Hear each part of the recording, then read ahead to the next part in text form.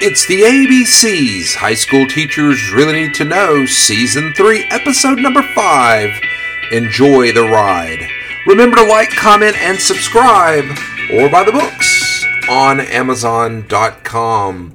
Well, it's approaching school for many of us in the United States and in the Northern Hemisphere. Now, I know, depending on what part of the United States you're in, school may be a week away, 2 weeks away, 3 weeks away, but it's happening, right? In August, we are all focused on returning to school. Parents are, school districts are, teachers certainly are, and it's always interesting to me as school's kind of getting geared up, sort of everybody's take and attitudes and comments. And it's so funny, I start seeing on social media certain kinds of posts, and I'll see video tips and moral support and all kinds of things as school is definitely approaching.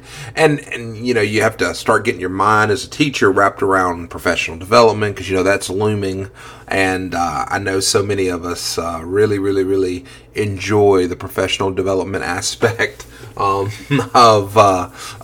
going back to school and just academics in general. And you know, I'll be honest with you, sort of sharing my own experience just as a teacher.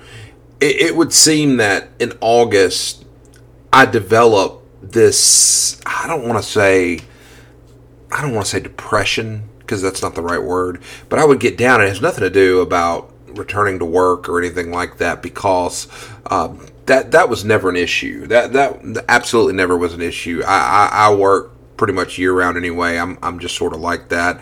I never completely disconnect, because I just always considered and consider summer just sort of a different phase of the academic year when teaching, because again, that's preparation, that's getting things ready, that's when you're at your most creative. I never found that disconnecting helped me, or that I even could accomplish that, honestly. I don't know if that's a personal weakness, probably is, but I just never really could disconnect. But I also thought it was critical in time management, because I knew that whatever I could accomplish during the summer would make my 9 months as a teacher so much easier. So that's not what I mean. It's not like having the Sunday night blues like a lot of people get each week when they have to go back, knowing they have to go back to work the next day, and so some teacher form of having to return to work. When I say get down, get depressed, I think what would happen is it would be more anxiety about returning in August. That's probably the better word. So scratch depression. Let's go with anxiety, because I think, and it's just hard to describe the feeling. But I think for me, it was always the anxiety about, could I be successful again with this group of kids? Could I build with a new set of kids and be as successful, or get that to that learning point? Because by May, you have trained them, you have built those relationships with them. They're important to you, and you're important to them in some shape, form, or fashion, and you've succeeded. And then in August, the cycle begins again with a fresh new batch. And I think it was a lot of pressure, a lot of anxiety for me to sort of get back on it and be able to sort of, succeed, I guess is the best way to say it. And I know I've said that a couple of different times, but every year I would deal with that, every single year. And I would talk to my teacher besties and just kind of share and describe, but I would just get in a little bit of a funk. And then once we were off and rolling, I was good to go. So yeah, I think there's a lot of different takes and a lot of different attitudes about August and just the start of a new school year. And as I got a little bit older, I found that and more seasoned, I found that August funk, that anxiety, that depression, whatever you want to call it, would sort of dissipate and last a little bit less time each year. And I don't know. I don't know why it really did that, because it did seem that it was a real thing for me.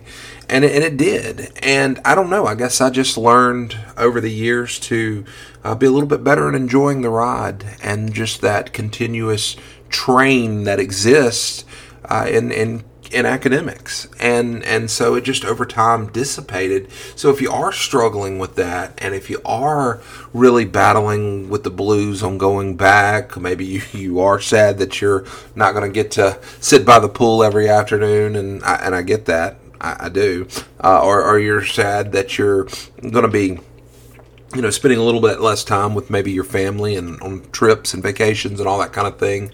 I understand. Very understandable. And then if you're more like I was and really was struggling with the notion that, man, you've got to start all over and retrain, if that seemed like a heavy burden and you really, hold that, standard as sort of a heavy burden, then I get that too. So again, what I would encourage you to do is absolutely do as this episode is titled, and that's enjoy the ride, because it's all part of it. The good, the bad, the ugly, so to speak. It's all part of this incredible thing that is education, and you are a critical cog in the wheel, so to speak. Sometimes that expression's used as a negative, but honestly, you're so huge, because without that cog, this wheel couldn't function. And so I don't think it's a negative. I think it's a great thing. So enjoy the ride. I wanted to read you, and this is going to be it's going to seem sort of off the wall, but I wanted to read you some statistics as I was doing something for another project that I'm working on, and I pulled some research, mostly from the National Centers for Educational Statistics, and wanted to just read some statistics to you as we started yet another academic school year. And look, these statistics are all over the place. I just think a lot of times we don't really think about the sort of the global picture of this ride that we're on, and I wanted to just share a little bit. Now, most of these statistics are from the 22-23 school year, and those that are not are only a year or so older. So I just wanted to share with you this recent data, and I'll comment on some I won't. So here we go. There are about 3.8 million teachers at both public and private schools in the United States. So just under 4 million teachers. That's an incredible number. There are approximately 130,930 elementary and secondary schools in the United States. The U.S. has about 13,600 public school districts. During the 2020 school year, there were about 55.5 million students enrolled in pre-K through 12th grade in the United States. So about 55 million, in case you were curious about how many students. And now that statistic's a little bit older, and post-pandemic that stat's a little more difficult for them to track in several places for a variety of reasons relating back to some of the changes from COVID. The average salary of an elementary school teacher is $65,420, and the average salary of a high school teacher is $67,340. As I read those numbers, just like I did when I first read the numbers, I was like, I of course live in Mississippi, and the average salary of a teacher in the state of Mississippi is nowhere near that. So I laugh at that national number. Teachers in New York have the highest average salary of any state, while, as I mentioned a second ago, Mississippi has the lowest average salary. If estimates hold true, the U.S.'s demand for teachers will outpace its supply by more than 100,000 teachers by 2025. Folks, that is a shocking statistic. I've said it, and of course I've referred to this in words, not numbers, over the last several weeks of this particular podcast season, and we're in a really, really tough spot in education. And it's having, a huge number of consequences, both the extent of what that means, maybe not fully understood yet, but there are huge consequences. Look at student-teacher ratio. In 2000, the student-teacher ratio was 15 students to every 9 teachers, so 15 to 9. In 2023, so in the 22-23 school year, the teacher-student ratio or student-teacher ratio was 15 to 1.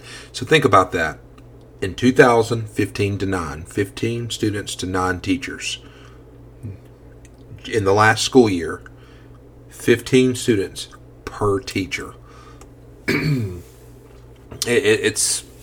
It blows my mind how much more work and how much this dynamic has shifted as we've kind of moved on in time. Of course, that's 23 years, but that's a significant number. That's a significant number. I'm blown away by it, honestly. The job outlook for a kindergarten and elementary school teacher from 2020 to 2030 is about a 7% growth rate, which is pretty good, actually. The average teacher in the United States is 42.4 years old. 42.4. There are about 3.2 million public school teachers in the United States. 74.3% of those teachers in the United States are female. So 3 out of 4 teachers are females. 79.3% of the U.S. teachers are white. That kind of blew my mind. Certainly doesn't reflect our population, but it is worth noting.